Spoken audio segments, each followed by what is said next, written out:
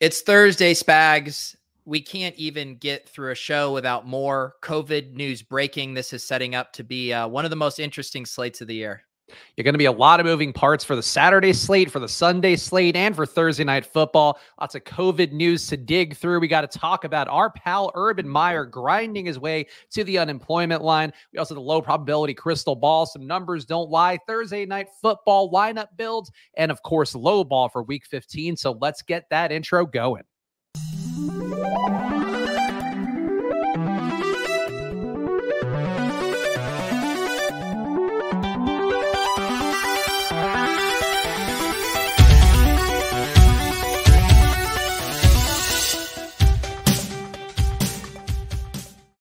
Hello, everyone, and welcome to another edition of Splash Play, the fantasy football podcast for every game under the sun. And once again, I am Chris Spags, joined by your friend of mine, Peter Overzet. And Pete, how are you doing today? I know you do a lot of prep work for the Fantasy Life newsletter, and I feel like all this news changing around as the day goes on probably just makes for more work for you tomorrow.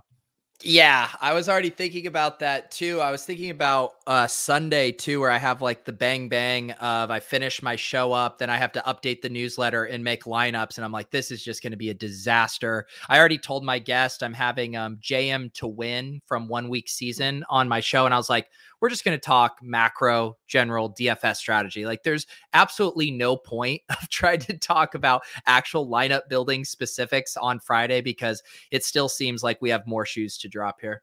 Yeah, it is a messy week of news that we are going to do our best to dig through the important headlines coming up in a little bit. But first of all, make sure you are, of course, liking this video, whether you're watching on Pete's YouTube channel or the Splash Play channel. It does help us out a bunch. And of course, subscribe to both. We're putting up content on Pete's channel all the time, and Splash Play has the easy to access archives of every episode. If you, for some reason, want to watch ESPN's Playmakers and go through and rewatch that during the football offseason, you could do that along with us because we did that last year. It's kind of joy you can get out of that. I probably should have a better sales pitch than that, huh, Pete?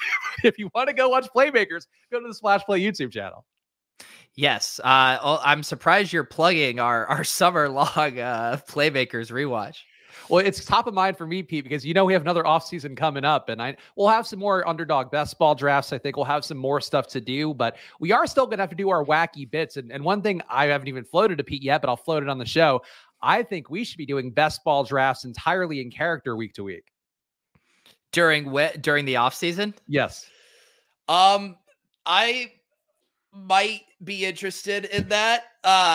Now's just a bad time to ask me because I did for Club Top Shot on Tuesday. I ended up doing this like auctioneer cowboy character for like an hour and 20 minutes. And I was so exhausted. So you just like telling me right now, drafting an entire team as Nana Pete, like I felt my energy drain just hearing that, but I'm sure once I decompress a little bit here in February and March, then I'll be ready for it. Yeah, if you're one of the people out there that starts to tune out some of your favorite fantasy football shows, the season goes on, don't do that with Splash Play because we will continue to push through. We don't care if there's one person watching each show. We will continue to do shows. We care. We don't care at all. Don't even no, we care. We actually care a good amount. That's the time where we really build our brands, Pete. And actually, before we get to the NFL news, I have something that I wanted to float to you, and we might not even have enough time to cover it. But did you see the Bored Ape NFT rap video that was released at some point this week? No, I missed that. Was it super cringe? It is incredibly cringe. I'm gonna text you the link right now. I don't know if we want to do it on the show, but I think it's bad enough that it might be worth doing. And for full disclosure here, I am not as sharp in NFTs as Pete is. Also, as a lot of people who are on the Deposit Kingdom Discord are. So I make no false bones about that. But this and I like the Bored Apes thing conceptually. I'm obviously more familiar on the media coverage level, seeing some people talk about it on social media. But a rap video of Bored Apes that I saw from a writer I used to work with, K. Thor Jensen, who's been one of those guys covering weird internet things for a while. I just think we have to watch it and just sit in. Can you hear it? I can hear it, yes. Okay. It's something. I mean, again, beautiful island here, beautiful island vistas on the Bored Apes Island. I don't hate the instrumental so far. This is not a gimmick. Water full of ditches. I was putting work in when they did. It's not a bad flow. Like, he's not a bad rapper. No, like the sound itself isn't bad. Savings on a project worth a lot of bands. Now I can take a flight anywhere, met a mass sign anywhere. I can cop a board ape, join a yacht club, they don't understand. I like the board ape actually doing rap hand. Now I don't take advice anymore. Probably cop a spaceship with some subwoofers and some lasers and take it to the subwoofers in the spaceship. To the moon. To the moon. I know you have a different worldview on this stuff, but like the idea of people thinking this is like what coolness is and that you're riding on a spaceship with your monkey avatars, I don't know, Pete. I'm not there. I could take it. It's kind of got an earworm vibe too, where it grows on me now. That's the second time I'm hearing it. If it wasn't about fucking Bored Apes, this song would actually be cool. I like how it's kind of like moody and it takes its time, like getting to its. I brought it to the show thinking it would be like this is like an Island Boys thing where we bring it here, we do it, and it's like actually no, it's actually not that bad. I think it's kind of growing on me. I like the song. I mean, the subject matter is just incredibly cringe. I mean, I mean, what the fuck is this, like E.T.? It is. Yeah, it's ET inspired. They're going to the moon, Pete. Thank you for bringing that into my life. I just had to share it with somebody. Like, I have no other venues to share. I'm not going to start tweeting mean things. Apparently, K Thor, the writer I was talking about, was getting getting botted by a guy who's a Bored Apes pusher on there too, and was sending his e-girl bot accounts after. This world that you live in, Pete, I just can't wrap my head around. I know Iceman saying I'm a boomer. If this is the one thing that makes me a boomer, I will accept it and wear it as a badge with pride. I guess I'm just, I feel bad for that artist that he wasted like a pretty good instrumental and pretty good vibe on that subject matter. I feel like he could have had an actual interesting radio hit there. So there you go. If you want to go check it out, if people asking if it's on Spotify, go search Delist Your Ape. That's the hottest jam in the streets. People saying it's not terrible. I honestly watched it on my phone and was like, oh, this is so bad. And now that we watched it back here, I feel like I'm embarrassed because like it's not terrible. The animation style is cringy. Just the premise of it is awful, but the execution was if you were given that task to make a song about Bored Apes, like he did it about as well as you could do it. So I'm impressed at how not awful that was, to be honest. I'm glad that we experienced it together then, and maybe that'll pump up the Bored Apes pricing. I'm sure they need it. They needed that splash play bump, and if the price goes up from here on forward, it's just entirely due to us. Yeah. Well, shout out to this guy who found a way to make a banger and pump his bags at the same time. Let's talk about the NFL, though, because we got our own Bored Apes. But first of all, let's give a plug to Football Outsiders. I got to make sure to do that. FootballOutsiders.com/subscribe. Still quality data going on. Actually, a lot of fun offseason stuff coming up as well over at Football Outsiders. So get in the mix. Just 99 cents a week over at FootballOutsiders.com/subscribe. One of the cheapest data packages you'll find out there for a lot of quality data that'll help you make better lineups over at FootballOutsiders.com/subscribe. But Pete, the big news this weekend, a weird timing for a firing, but Urban Meyer gets fired. Darrell Bevell is going to be named the interim head coach. Reports coming out this week that Urban Meyer's, I know you had this in the Fantasy Life newsletter, but Urban Meyer reportedly kicked Josh Lambo in the preseason after Josh Lambo, who is a kicker, could not make kicks. And, great way to prove a point, Pete. But I have to ask, I guess, overall thoughts. And I'll ask a bigger discussion point, but just what do you think, first of all, about Urban Meyer getting fired? I'm glad that this happened. At some point you go, oh, this team, they just, they're resigned to this. They say, oh, well, we paid him all this money. We gave him a 5-year contract. Let's let the year ride out. But he literally did everything wrong, on the field, off the field, distractions, not maximizing talent, literally kicking players. I mean, I'm just glad that they ejected from this situation, because you see organizations, both with coaches and players and bad evals, like they're stubborn. They want to save face. They want to try to prove that they were right, as evidenced by, look at Rashad Penny get a starting workload this week after, having a pretty tumultuous career after getting drafted in the first round. So yeah, I'm stoked to see him go. And, I feel like Trevor Lawrence up to this point has been a tough eval of like, he hasn't been good, but it's also hard to fully untangle from how bad Urban Meyer has been.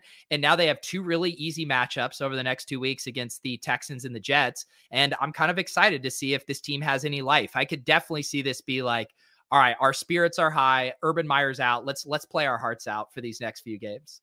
Yeah, I think there could be a little bit of a dead cat bounce, so to speak, which feels like a phrase we shouldn't say anymore, but it refers to stock prices. And I think dead cats won't be picketing our studio anytime soon. But I would say that, like, I just think Urban Meyer overall, like, I think the hire might be the worst coach hire overall, because you're talking about a guy who's coming in with a good amount of pedigree, who is on TV, who is clearly, somebody that I'd wanted at some point to get hired by USC. I've always had Lincoln Riley as my guy, and I will stand by that. I've mentioned that in content for the last 4 to 5 years. Urban Meyer was rumored at one point. I would have been totally stoked to have him back in college, and maybe it is a college versus the pros thing, but clearly the messaging not quite landing the same way. The follow-up question I'm going to have for you, Pete, is Urban Meyer, to you, the worst coach you've seen in the NFL? And I think it's an important distinction, too, because I think he's the worst coach hire ever in the NFL, but I don't know that he's the worst coach. Yeah, so I guess, are you separating? Because I think the thing that makes him so awful is just that it was in all facets, right? Where it was like the off the field stuff, his decision making. Iceman here commenting that he didn't pay any attention to the defense, and then essentially was not allowing Bevel to do anything on offense. It just seemed like he fucked up in every way. Maybe he wasn't the worst X's and O's guy. Maybe he wasn't the worst at every specific thing, but across his portfolio of responsibilities as a coach, I think it's hard to find someone who failed at those things as much as he did. Wait, Gem City saying Josh McDaniels was so bad in Denver. Didn't he win a playoff game with Tebow against Gem City, I presume his own Steelers? And so this is the thing about McDaniels is, and this goes back to kind of, and I remember this clearly when he came in there, because he made some immediate moves. He ran Jay Cutler out of town. He ran Brandon Marshall out of town, Peyton Hillis, like all of the most exciting Broncos at the time. But he actually did install a good offense where he maximized the players. Kyle Orton led the Broncos to a 6-0 start with McDaniels. They beat the Patriots at home. That was when McDaniels like acted like it was his Super Bowl beating him. So like, I would never compare what Urban Meyer did at like a failure on all levels. I mean, McDaniel started that season 6-0. So yeah, he's up there just from more of a GM side of overreaching. But yeah, nowhere on the level of Urban Meyer. The one that came to mind with me, and it's honestly for some of our younger viewers out there, you guys might not even remember this that well, but Bobby Petrino was the one that I was like, that had to be the worst hire ever, because he took over that team, thought Mike Vick was going to be there. Mike Vick then goes to jail for his dogfighting charges. Petrino then kind of submarines the team, ends up leaving. But the thing is, like, Petrino was 3-10 when he quit, and apparently the way that he quit, I was catching up on. He left a 4-line note in each player's locker, and that was how he quit. But he won 3 games, so he won more games at Urban Meyer. And this guy that I've held in my head is like, this is as bad as it gets. He's been a joke in college football since, but like, he still had a better record than Urban Meyer. And I think there are some things Urban Meyer's done well this year. Like, I know our play calling we have for Edge Sports, where we do basically play calls, looking through every fourth down call that guys make. And normally you should be going for it if it's like 4th and 3, 4th and 2, pretty much anywhere on the field to add to your win probability. And that's based off historical data sizes of every situation that's a 4th and 2, 4th and 3, and how it results in teams winning. And Urban Meyer was actually going for it more than most coaches in the league, trying to increase that variance, and was doing some smart things. The fact, though, that he couldn't win more games than Bobby Petrino without Mike Vick, like, I think in recent memory, he probably just has to go in the worst hire and maybe worst coach, even if he did the best he could to, I guess, make the situation better. But James Robinson being bad, Visca being worse, like DJ Chark being hurt, we can't really grade that one. It's just hard to say he did anything good for the organization. So I think I'm with you on that front. Yeah. And I just really, I want to reboot on, Trevor Lawrence was just a rock solid prospect. I mean, people kind of put him in the level of prospect of Andrew Luck. And there's no reason we shouldn't be able to give him a fair shake now with just a coach that isn't an absolute idiot. Yeah, and I do think there were some things that we talked about with the draft with, Trevor Lawrence, me graded out similarly to Mac Jones, guys that were getting a lot of yards after catch and were pretty accurate in short throws, less accurate on deep balls. But like, I think if you switch those two guys' spots, Trevor Lawrence would actually be getting MVP votes. People have made that Mac Jones case a little bit. And I think after the Buffalo game, going to be hard to make that case even more with him just throwing a handful of times in that one. But I think if you switch these guys' careers, it probably would have looked a lot better for Trevor Lawrence. And hopefully whoever they get in, I think that's got to be priority number one for the Jaguars, bringing in a coach who's going to help Trevor Lawrence unleash whatever he has, whether he's a system QB like Mac Jones might be, or if he's a guy that can get the ball downfield. I think that has to be the way that they approach that, and probably bump Trevor Lawrence up your best ball boards if you are drafted now. An actual injury, Pete, DeAndre Hopkins out the rest of the season after knee surgery. James Conner also hasn't practiced this week after a late game injury on Monday Night Football. Who would you trust in a potential smash spot against Detroit with both guys potentially out? Yeah, I mean, Amon-Ra St. Brown has been the guy back-to-back games with 12 targets. So he's kind of interesting, but you also just have to worry about this offense imploding. Like we kind of saw, I feel like Amon-Ra is similar to the Jamison Crowder setup for the Jets last week, where it's like Elijah Moore's out, Michael Carter's out, Jamison Crowder, like he should get 10 targets in the spot, but then the offense just implodes because they're not able to move the ball, get first downs. And so I think that's the risk here. And it's actually going to probably be the story of this slate. There's going to be so many guys who project as really good points per dollar plays because of the value in the targets opening up. But it's like, can these offenses actually move the ball and stay in games? You have to assume the Cardinals just absolutely pancake them here. And I'd be a little concerned that, Detroit is going to be able to have some offense. I guess the counter argument you can make is that Detroit has been a fairly plucky squad throughout the whole season. They haven't really given up in these games. They're willing to kind of hang in there, throw the ball in the fourth quarter. Like they're not like the Falcons, who will just like start running the ball and wave the white flag. So maybe I could talk myself into Amon-Ra St. Brown, but this feels like a no bring back territory for me. Yeah, I think that's a reasonable one. And I would say the status of Chase Edmonds is going to be very important to watch this week. Christian Kirk, we know, gets the boost historically with DeAndre Hopkins out. Also, AJ Green certainly going to get a little more looks, even though he's been good even in games with DeAndre Hopkins available. But for me, the Edmonds part's a really important one, where if Connor ends up out, I think Edmonds could end up getting a lot of that workload. And then, of course, he'll still end up sucking in Eno Benjamin or whatever other flotsam running back will end up having the good day against Detroit. Lamar Jackson, also out of practice so far this week with his ankle issues. Seems like he's not going to play against Green Bay this week, Pete. I feel like a 19-point implied total. I feel like there may be a little bit of more of a hedge if we thought that Lamar was going to make it in. Seeing that low of a total, I think it's got to be another Tyler Huntley week.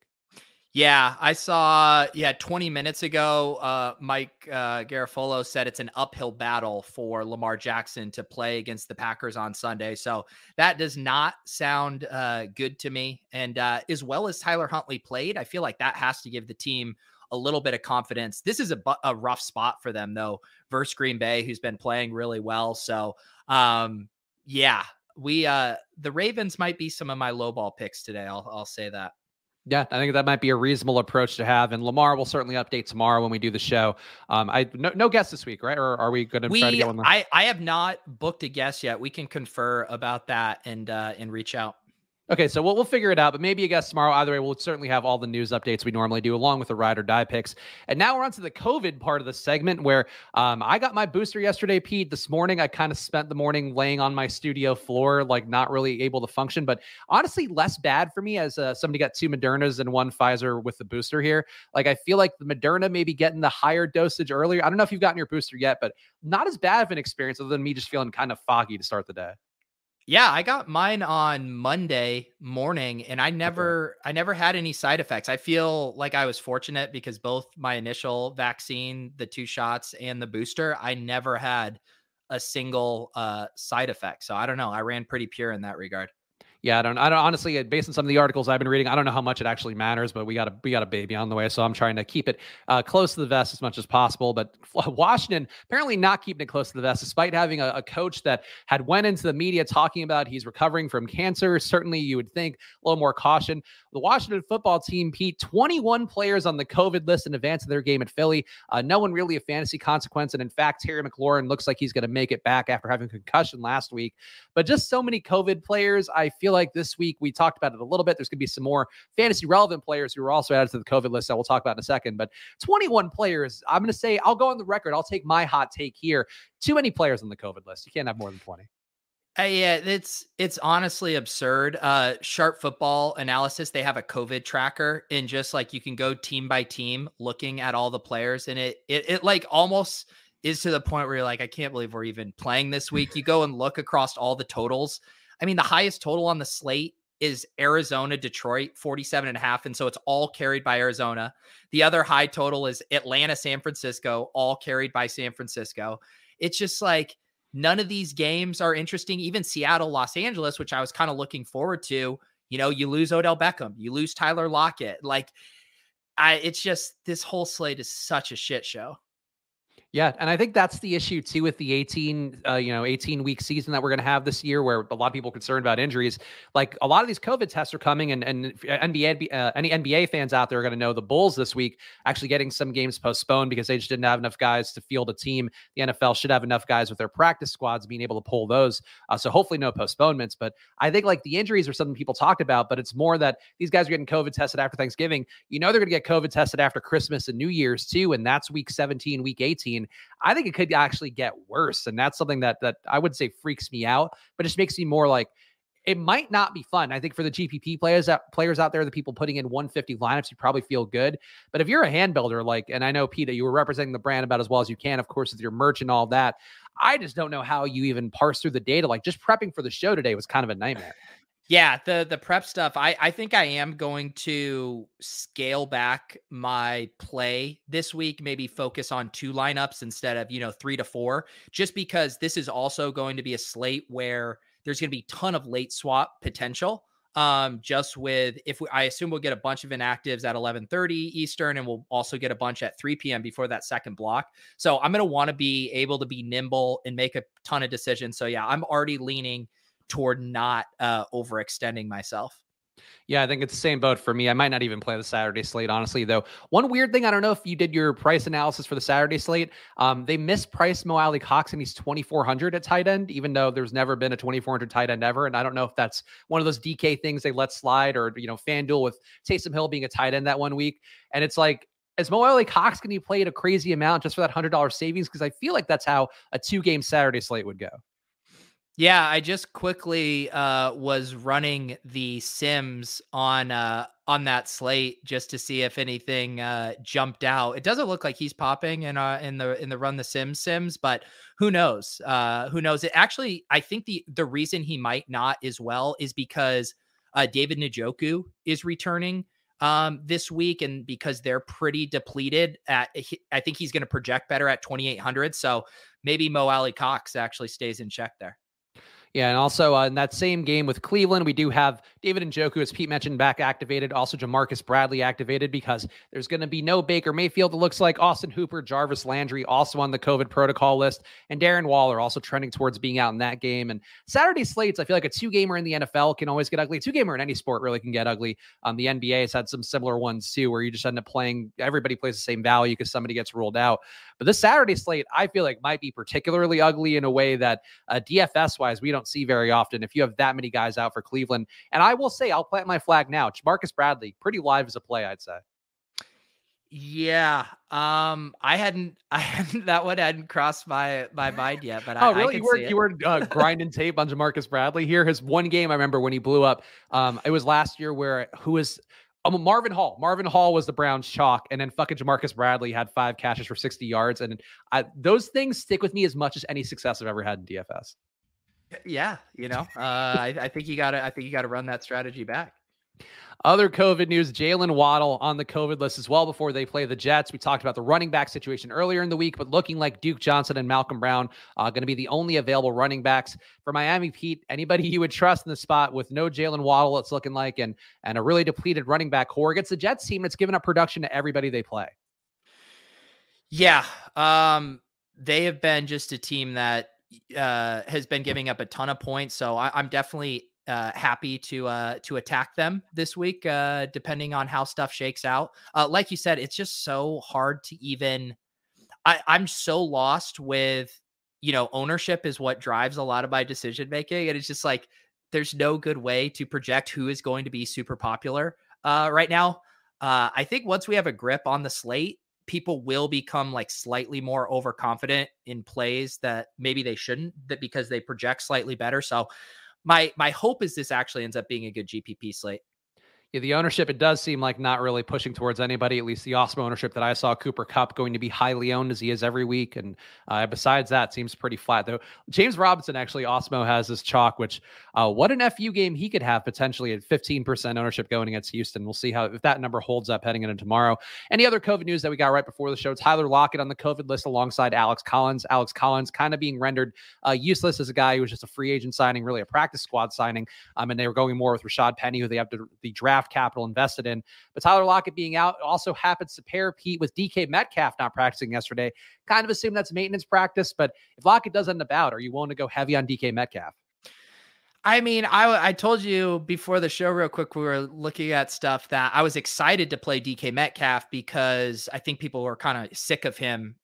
He's been, I saw the viral tweets. It was like, a photo of Cooper Kupp, Hunter Renfrow, basically the same thing these days, like wide receiver 3 over the past 4 weeks. And then a shredded picture of DK Metcalf shirtless. And he was like wide receiver 87 over the past 3 weeks. So it seemed like everyone was getting pretty fed up with it.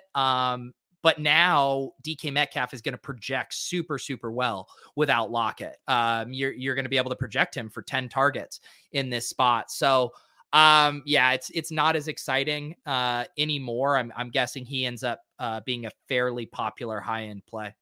You're going to be one of those slates where you're going to have to pay attention on tomorrow's splash play and, of course, on Saturday as well for the news, because some of these guys could be vaccinated. Then they just need 2 negative tests to get out of the protocol. If they're not vaccinated, they're probably not going to get off of it, but something we'll be watching here. And other injuries I just noted here, Aaron Jones not practicing yet this week. Tony Pollard back at practice, though.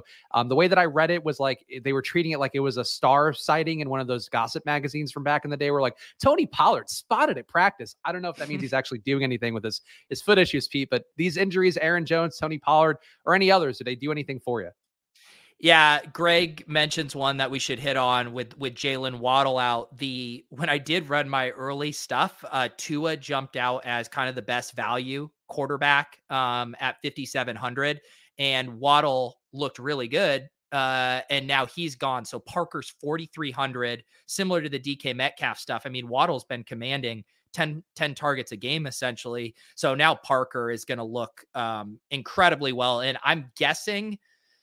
my guess is Cooper Kupp and Devontae Parker are the 2 most popular wide receiver plays on the slate because Parker will project so well. And then there's so much savings that people are going to get up to Cooper Kupp. Yeah, Parker, cheap price tag. I'd have him projected for about 15.5 fantasy points right now. And you'll have your Albert Wilsons, your Mike Gesicki's as guys you can maybe go to as pivot points. Preston Williams, too, should probably get a little more run outside. But we'll see if there's any more items coming out about that game and the snap counts that we could expect coming up on tomorrow's show.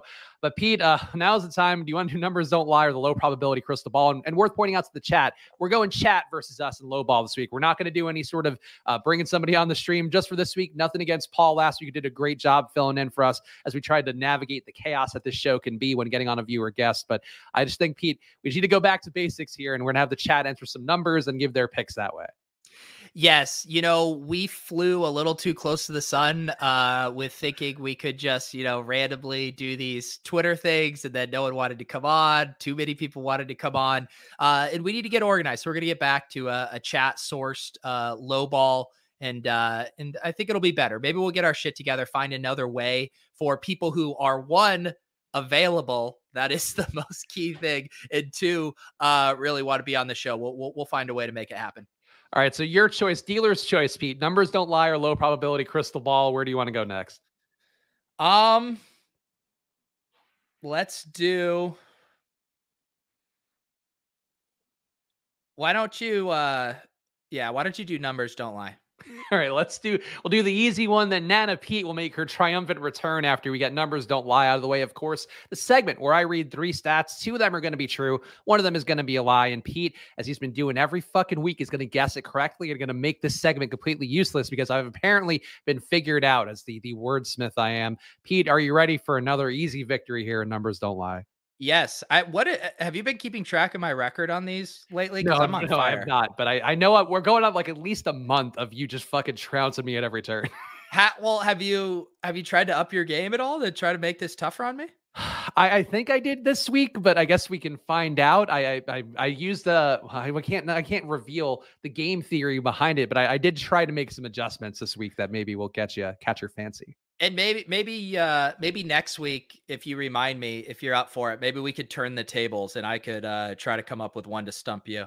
Oh, okay. All right. Well, we'll see how that goes. But of course, it's time for numbers don't lie. So hit that like button. Otherwise, Pete won't be able to guess this and make me feel bad about my show prep once again. But here's the first stat up. It's been assumed that Ramondre Stevenson and Damian Harris will have their value dragged down by a timeshare at running back for New England. But maybe things changed with their game versus Buffalo. In week 12, Harris and Stevenson played 22 and 20 snaps respectively, with 19 going to Brandon Bolden. But in week 13 against Buffalo, despite a run-heavy plan, Stevenson played 32 snaps to Harris's 12, with just 6 going to Brandon Bolden. Pete, a good snap count stat. How does that read to you? Well, Damian Harris left that game with an injury for a spell. And so that would account for that. He did later come back in the game. But yeah, that snap count disparity would be accounted for based on the injury. So that one checks out to me so far. All right, another AFC stat here. Jonathan Taylor is looking a lot like an RB1 this year and potentially next year in the draft. But as he headed towards being an all-time great, Taylor's 89.9 rushing yards per game in his first 28 games would make him 6th of all time, behind guys like Jim Brown, Barry Sanders, Terrell Davis, and Eric Dickerson, as well as somebody named Lionel Vital, who played 3 games in his career. Yeah, 80.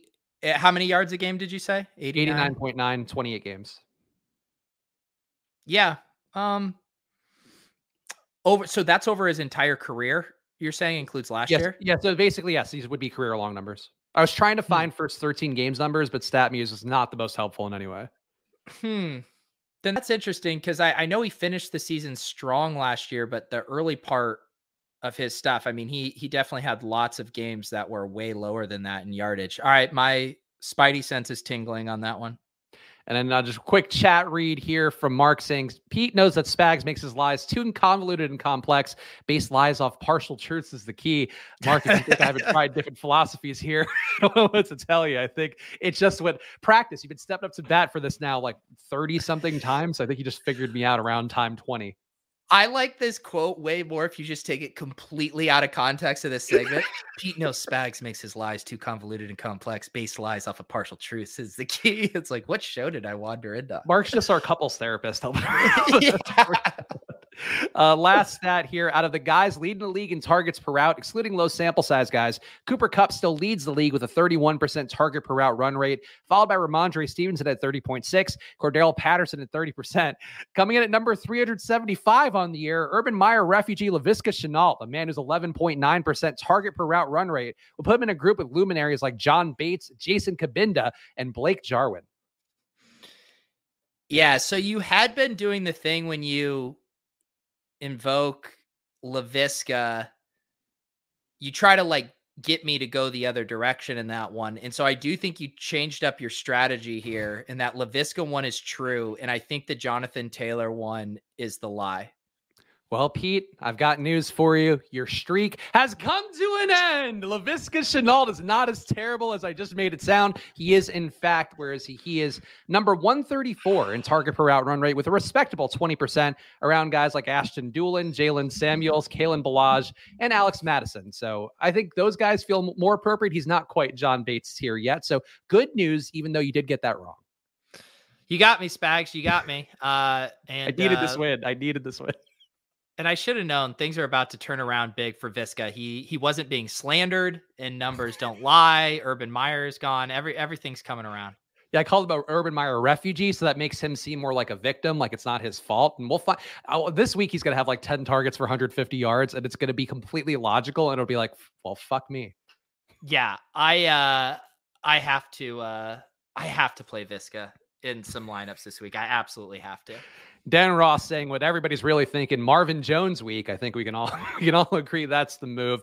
He had a run-in with Urban Meyer, which we did not see reports of Viska having. But important thing to note here, got the paint job cleared up. Pete, it's not ugly yellow walls anymore. Undefeated in the photography sound here, gray walled room. Yeah, it's looking good. It's looking good every way. I do think the light blue on the gray looks good. And now look at this just kind of recessed neon lighting consistency we have here. And it also, like, the way our couch levels is almost at the exact same level as the yellow, the sand for our backgrounds. And we have the sky blue. I mean, it's really perfect. Things are really coming together for the show besides the content that we put out week after week. Oh yeah. I mean, as long as we can get the setup and the overlays good, then that's all that matters. Yeah, that's enough sleight of hand that you'll think it's a good show, even though we're doing the exact same shit we always do.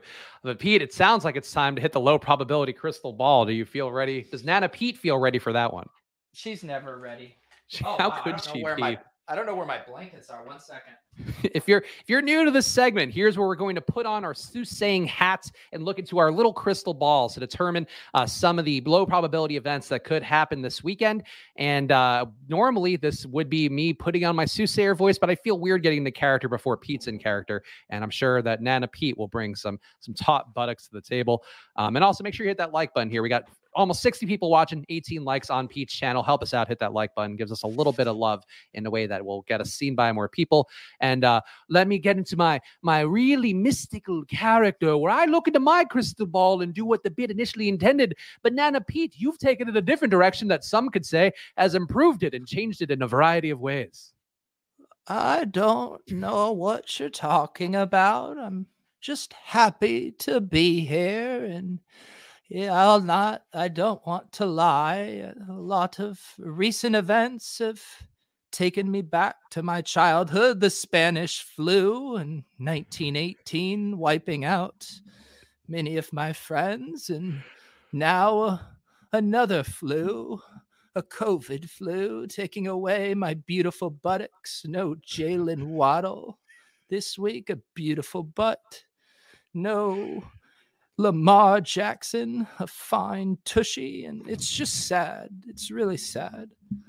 I've man in the chat saying, my wife just said, unfortunately, I am not new to this segment, which I think sums up this bit pretty well. Don't let those views drop out there, everyone. This was one thing we can do is keep the views up and prove this segment's viable. I don't like the premium your generation puts on views. Back in my day, we'd put on plays and we would go in the theater in the round and we would perform for performance sake, not for some bullshit engagement farming and likes and tweets. It disgusts me. It is disgusting that you've been able to turn those into a career for yourself off of 1 or 2 viral TikToks primarily.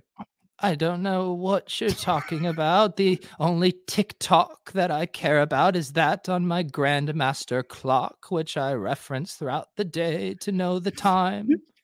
Your Grandmaster clock? So it's a rapper that breaks into 80s beats from time to time? No, it's a 8-foot tall clock, and it has a swinging pendulum, and it goes tick tock all day, and I'm able to metaphorically set my watch to it. I believe that's called a grandfather clock, unless there's been a PC change, but I don't want to speak ill to my elders, of course.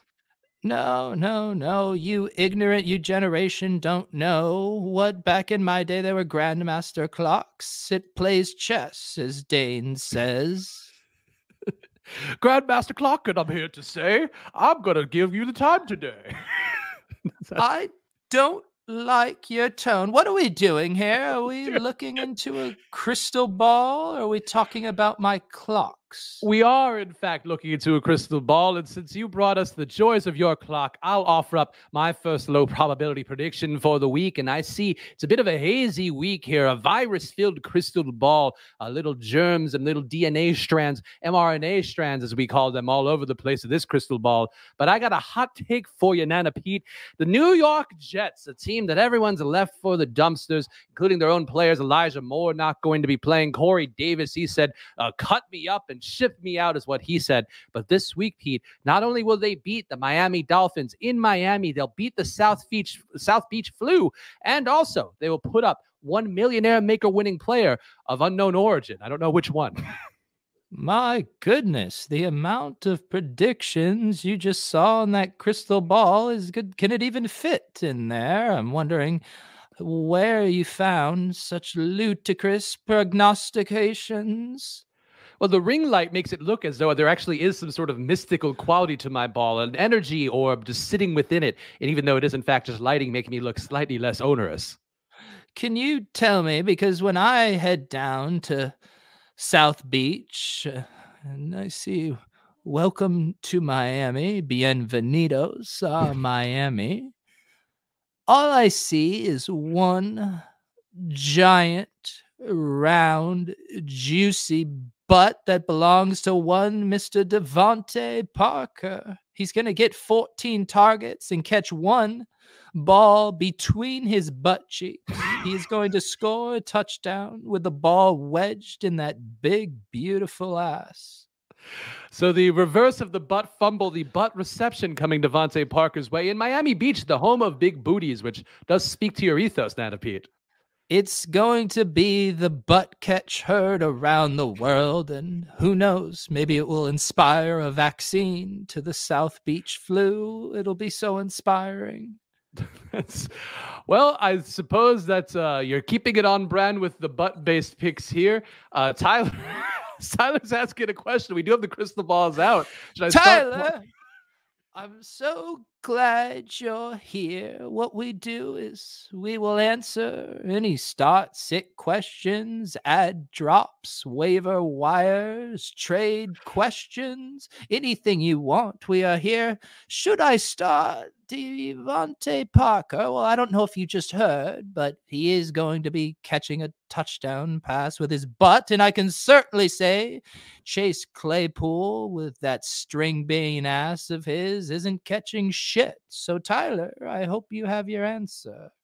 Well, if full PPR, that means points per rump, which I presume is going to look very favorably upon Devontae Parker.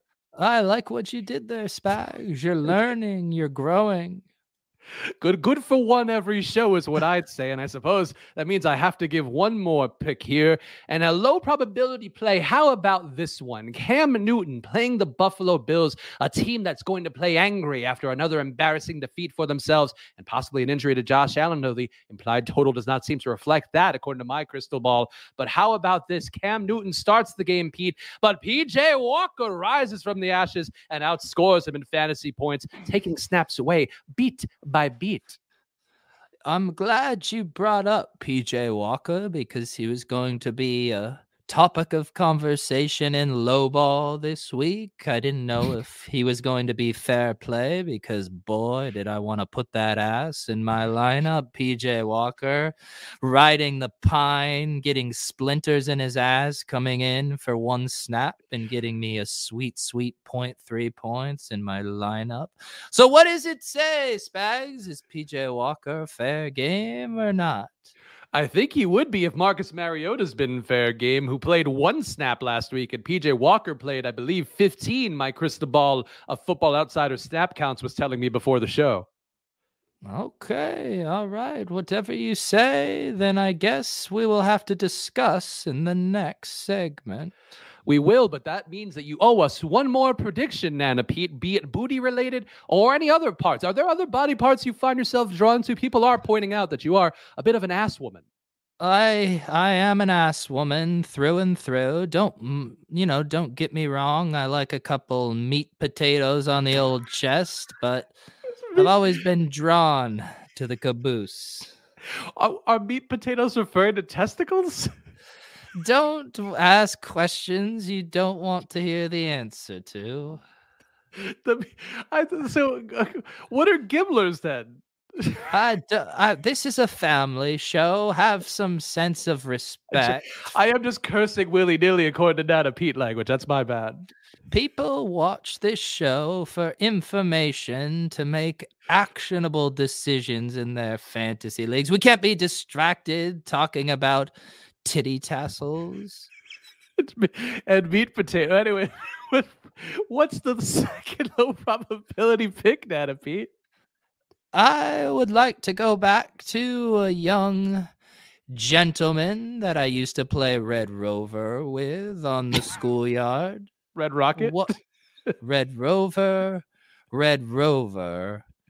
sends CeeDee Lamb right over. This man, he's like the month of March. It'll come in like a lion and out like a lamb. And that's what Lamb is going to do this week.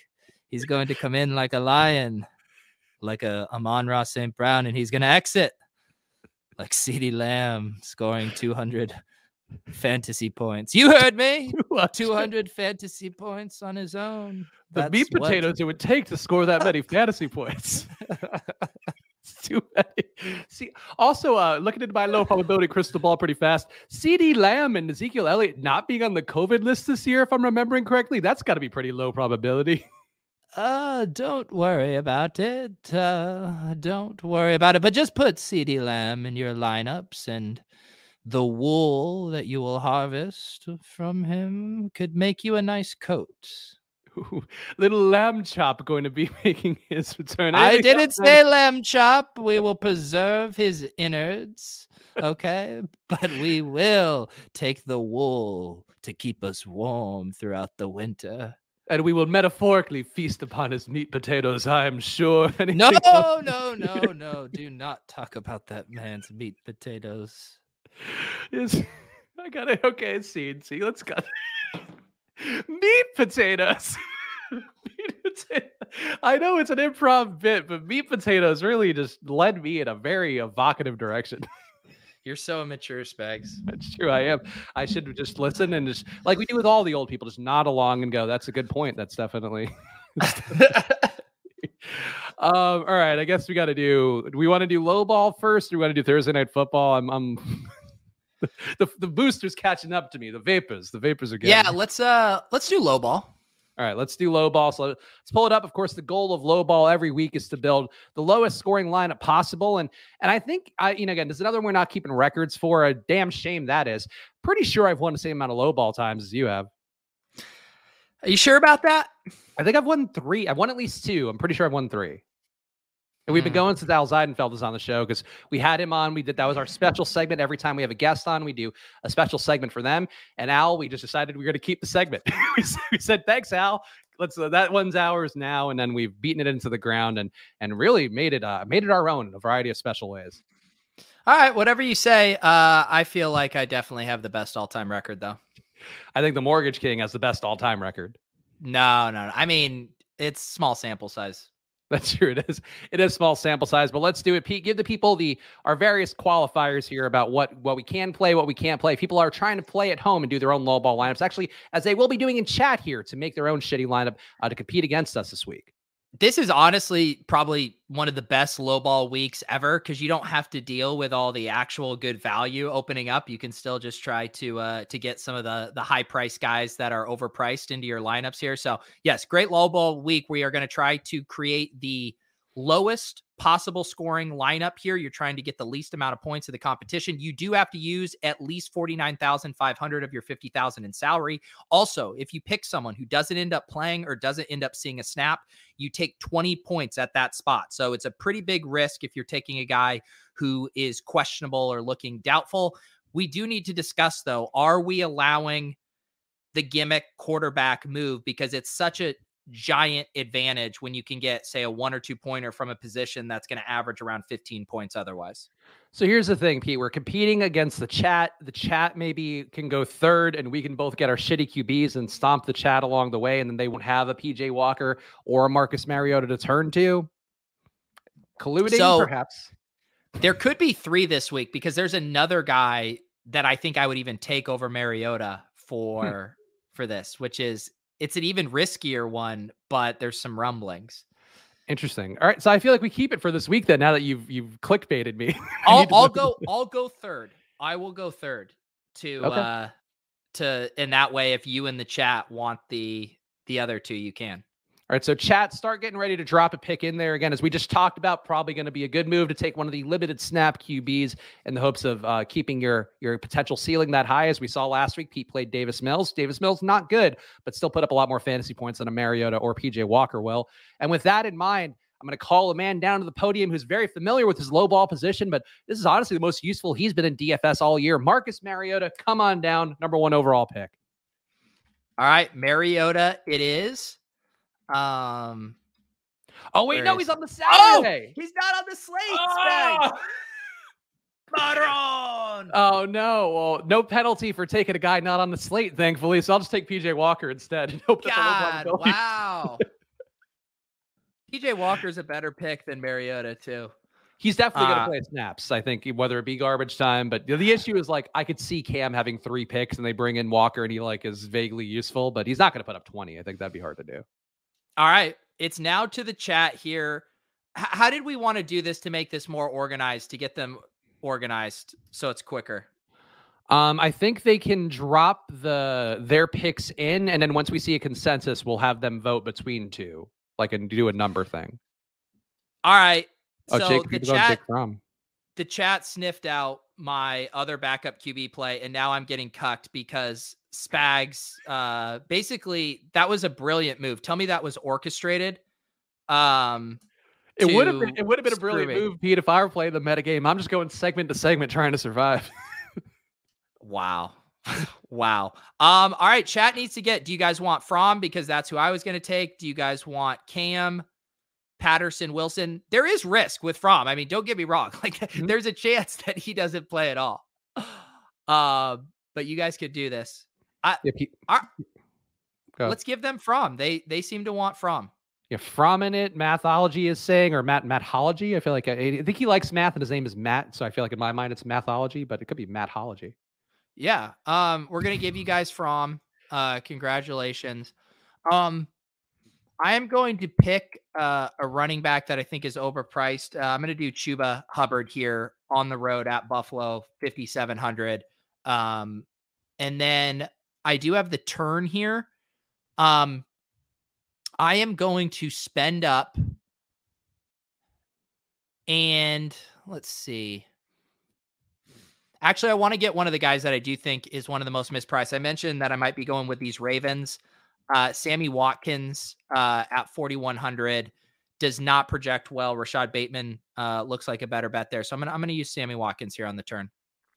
Okay, that's an interesting one. I was thinking about a Ravens wide receiver as well, but now we are back to the chat so we can see what they want to do. And then worth pointing out that Justin Davidson did want to leverage off of my PJ Walker pick and go to Cam, and I think that would have been a brave and logical take, but unfortunately not one that panned out. So chat, feel free to dictate us. Whoever really gets it in first is probably going to get to choose the pick for the chat's low ball entry. Yes, chat. Let's see it. I see a suggestion of Zeke. I see two Zekes. I see a Mike Davis. Oh, it's probably Mike Davis is probably never a bad pick if we're being honest. I mean, Zeke is definitely. All right, I see another Zeke. Let's see here. I see a Julio. Zeke is we've gotten two. Do I hear 3 votes for Zeke? Do I hear 3 votes? Feed Zeke. All right, there's another Zeke. All right, Mark stamp Zeke. We're going to give Zeke here. All right, the chat gets Zeke. Yeah, start thinking about your next pick here as Spags goes on the turn. Yeah, chat, feel free to drop one in as I take 2 in a row here. And I will also go to running back. I'll go to a guy who's been clearly supplanted as the lead running back for this Ravens team. But I do think that we should be going to Latavius Murray's way, 4,600. Could be a little bit more expensive. I think would have made it more appealing, but does seem like he's got a pretty high bust potential. So that's the way I'm going to go. Yeah. And then I think that one's solid. And then, okay, so now here's the tough part is, do I game stack up Baltimore in the hopes that Tyler Huntley can't get there if Lamar Jackson's going to be out? Rashad Bateman looking also like a high bust candidate. And I'll reveal what I'm looking at right now for that after this one, because I do feel like I'm cheating a little bit with my process today.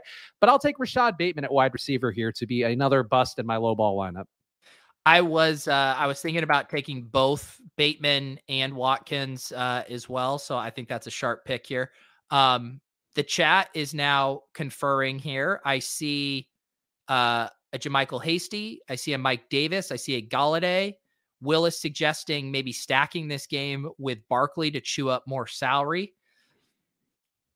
I would say in general, when we've done these, you generally need like 2 guys that are over, I don't know, 6,500 generally, just to make like the salary stuff work. Yeah, I think, I mean, Mike Davis, I feel like we've seen Mike Davis enough that I think that's a reasonable take. Yeah. Chat needs to get on the same page. Lots of nominations here. I've seen 2 Galladays now. Do I have a third for Galladay? I have, Barkley coming in hot. Okay, break the tie now. You can only vote Barkley or Galladay. Barkley or another Galladay? Barkley. All right, we're going Barkley. Yep. All right, Saquon. Poor Saquon has his best game of the year, and he's getting shit on. I am going to choose some salary. I'm going to go to Terry McLaurin in this game, and I'm going to double up on it as well in this game and go Devonta Smith. Try to chew up some kind of maybe too pricey wide receivers in a game I think is going to be pretty gross. Also, I just looked at my Top Shot. Q completely missed the pack that I would have gotten, but our boy Mike Zakarian on the Top Shot embedded stream. Yeah. I didn't know that. Good for him. Yeah, I know. Moving up in the world. Coming for that Pete money that old Mike is.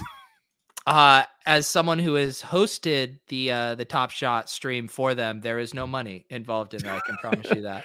Well, now they're getting paid handsomely for every stream. Yeah, Mike is actually retiring after this. All right, back to the chat. All right, they want Golladay. Yeah. Yep. Okay. They want the Giants. Give them the Giants. All right. I like this strategy, guys. I think this is a sharp team. All right, back to Spags on the turn.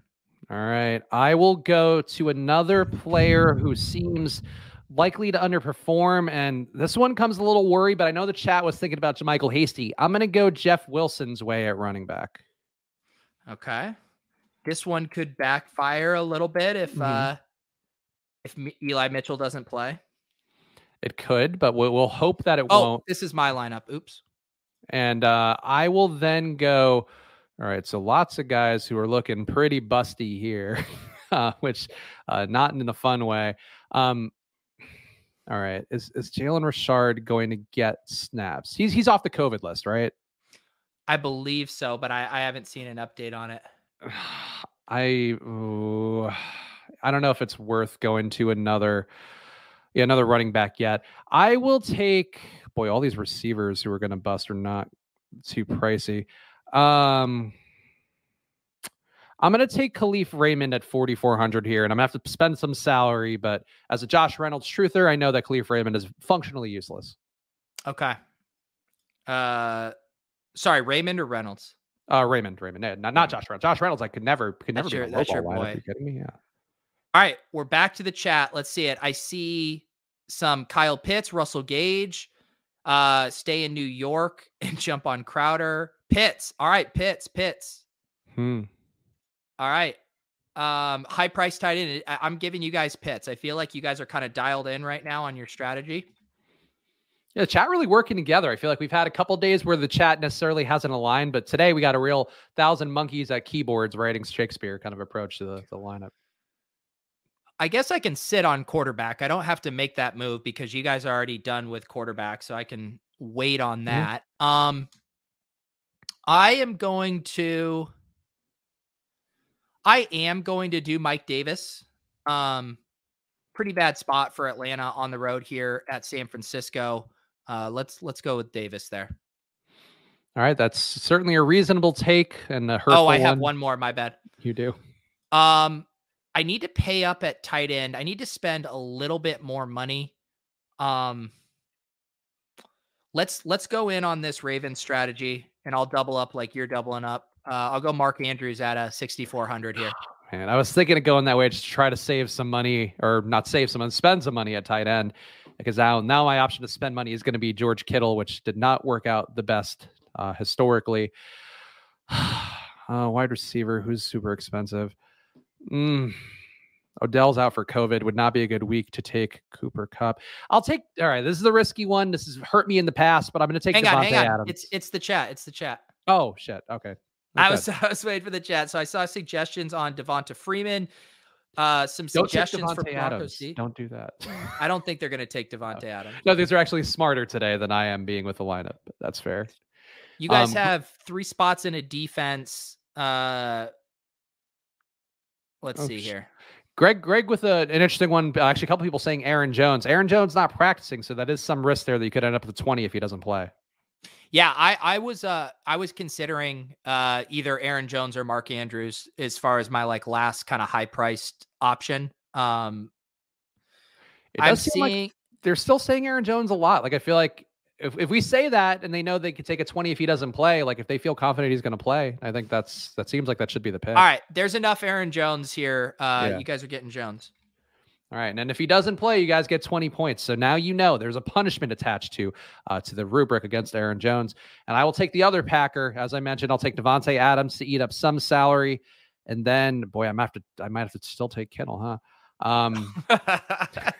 This is your opposite. Normally you spend high early and then you're putting $3,000 guys in.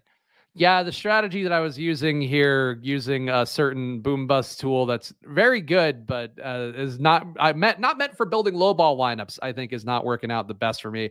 Um, I'm just going to take Kittle here, and I'll figure out. I feel like that'll just give me a lower salary mark to get to for the flex, and hopefully Kittle will regress to what he has been historically. All right, chat, you have 4,700 left across 2 wide receivers and a DST. There was some push for Dallas D. Iceman comes in very strong.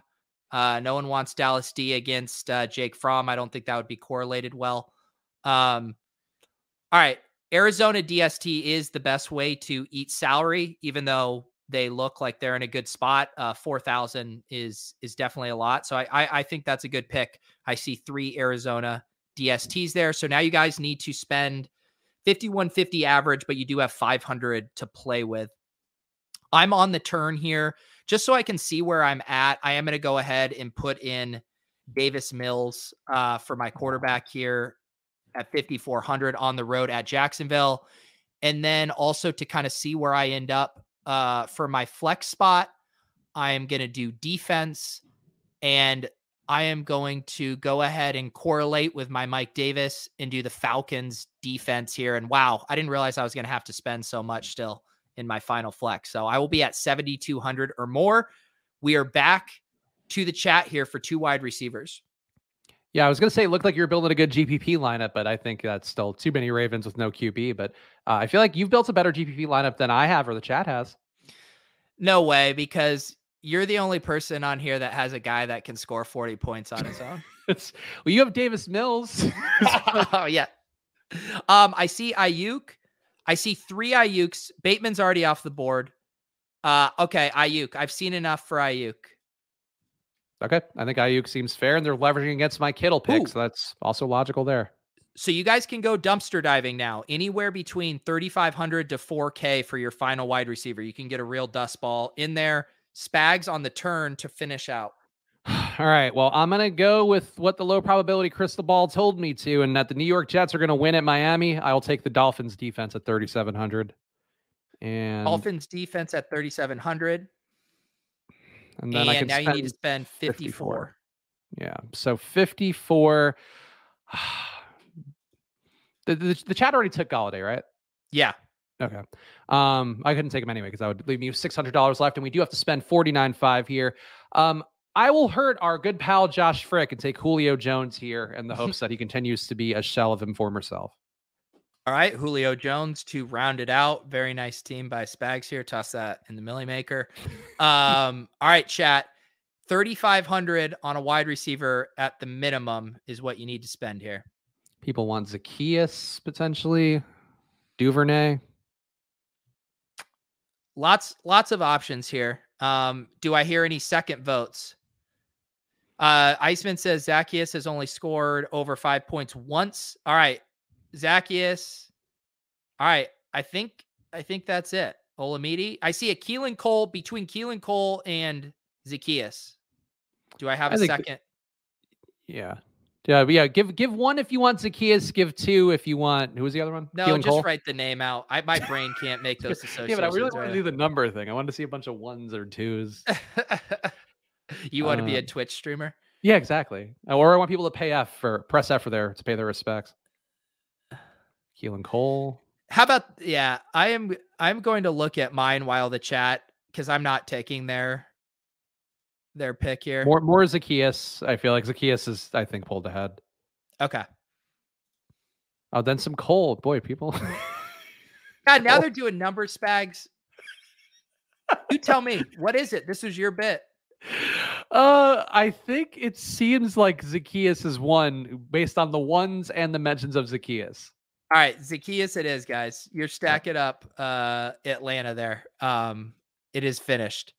All right, so I need to spend 7,200, which really limits me. So it's Mixon, Elliott, Lamb, Kittle's already gone, Deontay Johnson, or Diggs. I'm between Mixon and Elliott. Let me see my quick projections. I will go with Mixon here on the road at Denver. I actually don't mind that. Okay, I mean, you couldn't take CeeDee Lamb after Nana Pete. It's really cemented him as the play of the week. Yeah, this Mathology's flipping somebody out. He's pissed with the Zacchaeus pick. Willis, I will send you this lineup to enter as proxy for the chat in the 3-ball low ball contest. All right, and then come back on Monday and we'll reveal who won the low ball competition. And it'll probably be me, and we won't make a big deal of it because when Pete wins, there's a whole fucking parade. Everybody comes streaming down, and Pete's not wearing any clothes. It's a whole thing. As it should be. If I'll show you my meat potatoes if I win this week. your meaty clackers, your meat potatoes, all the same thing. Let's do Thursday night football and get out of the way because we do have actually a pretty big Thursday night football game that I think we were ready for it to be a real shit show of games on the stretch. But you get an AFC West battle tonight between the Chargers and the Chiefs. 27.8 implied points for the Chiefs on the road. Chargers 24.8 implied points. Books have this line as 52.5. Edge Sports, edjsports.com, where we run 100,000 simulations, have this as being a 58-point line. So a little bit of juice here on the over. Yeah. All right. Might have to hit that over. Yeah. I mean, put it on your BetSperts picks, Pete.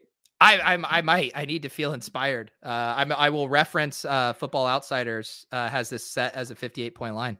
Yeah, there you go. So, all right, I'll let you have the right. Actually, if you have any overall thoughts on the game, last week we did see pretty even split with Clyde Edwards-Helaire and Darrell Williams. I'll sub Derek Gore get some snaps, but I don't feel like that's going to happen. That seemed like a blowout situation. That's my main observation, Pete. And we will have Keenan Allen back for this game after he was on the COVID list. So that's an important thing to note. Anything else you want to point out before you make your ride or die pick?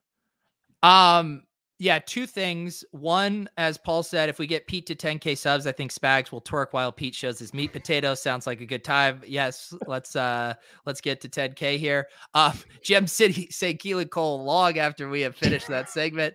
The only kind of news thing for tonight that I think is interesting is Austin Ekeler.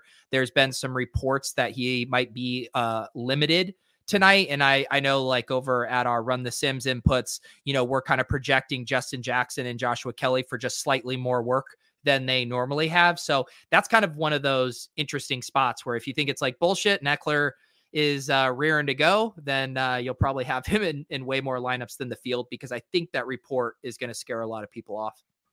Yeah, I think that's a reasonable thought there. And Ekeler, I would agree. Like, he's been an important part of the offense, more touchdowns than everybody else. Got 38% of the total touchdowns on the year.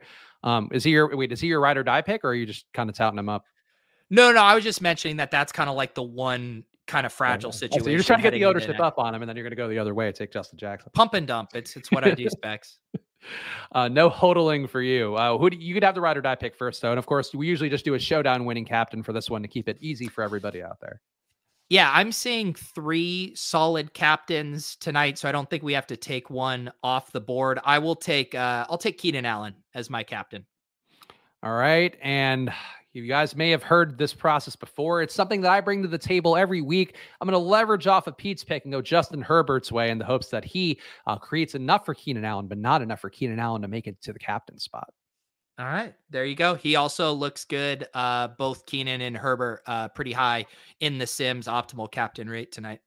A pretty flat DVOA matchup as well, according to Football Outsiders. A 1.3% boost from the Chargers D, minus 6% from the Chiefs defense. Boy, really losing steam here. I blame the booster, but definitely a matchup here that could have a high total. So should be actually a fun one. If you had to pick a winner, Pete, I feel like the Chiefs. Hard to imagine the Chiefs not rolling in this one as well. I don't know. I kind of am inclined to take Chargers 3 points at home. The narrative on the Chiefs heading into last week was just kind of how kind of broken they are. We've had back-to-back games with Travis Kelce under 30 yards. Tyreek Hill hasn't been getting loose for big plays. Then they get like the ultimate get right spot against the Raiders, who are so bad. And now they have a tough spot, like on the road against a team that's been playing pretty well. So I don't know. I think I want to take the points. Yeah, I think it's going to be a shootout. I mean, just looking at the pace numbers too, both teams on the higher end of pace, 28.9 seconds per snap for Kansas City, 29.7 for the Chargers. I think will be a game actually worth watching on Thursday Night Football, which is not always the case. Pete, what are the plugs coming up besides, of course, tomorrow we'll be back doing Splash Play 2:30 Eastern on Pete's channel and the Splash Play channel. So make sure you are subscribed to both and hitting the like version on both videos as well. What do you have coming up? Yeah, I'm doing Showdown Cram tonight. I'm having a guest for it. Normally I do those solo, but I'm going to have Cody Main from Establish the Run. He's who does all of their Showdown write-ups over there. So excited to add someone to the mix. And then tomorrow I will be doing, my GPP strategy show with JM to Win, one of the respected high stakes fantasy players and content creators out there. And he's a little more off the radar because most of his stuff is behind the paywall over there. And so I'm excited to talk to someone who he's definitely not overexposed in the DFS content space. So that'll be fun to pick his brain. He's one of those guys. I definitely started reading a lot more when I started taking DFS more seriously before I ended up working at Osmo. And definitely an interesting guy, as well as Cody, one of my newer people that I've been following this year, who I think is pretty sharp. And it's really as everybody at DTR is, as you guys all know at this point. But make sure to follow at Peter Overzet, follow at Chris Spags. We'll be back tomorrow, 2:30 Eastern. So follow at Splash Play Pod to know the guest, if we have one, or whatever else we're going to be doing. That's the best way to find out, at Splash Play Pod. And any final words for you, Pete? Or are we done? I think we are done. All right, we are done. So enjoy your nights and good luck.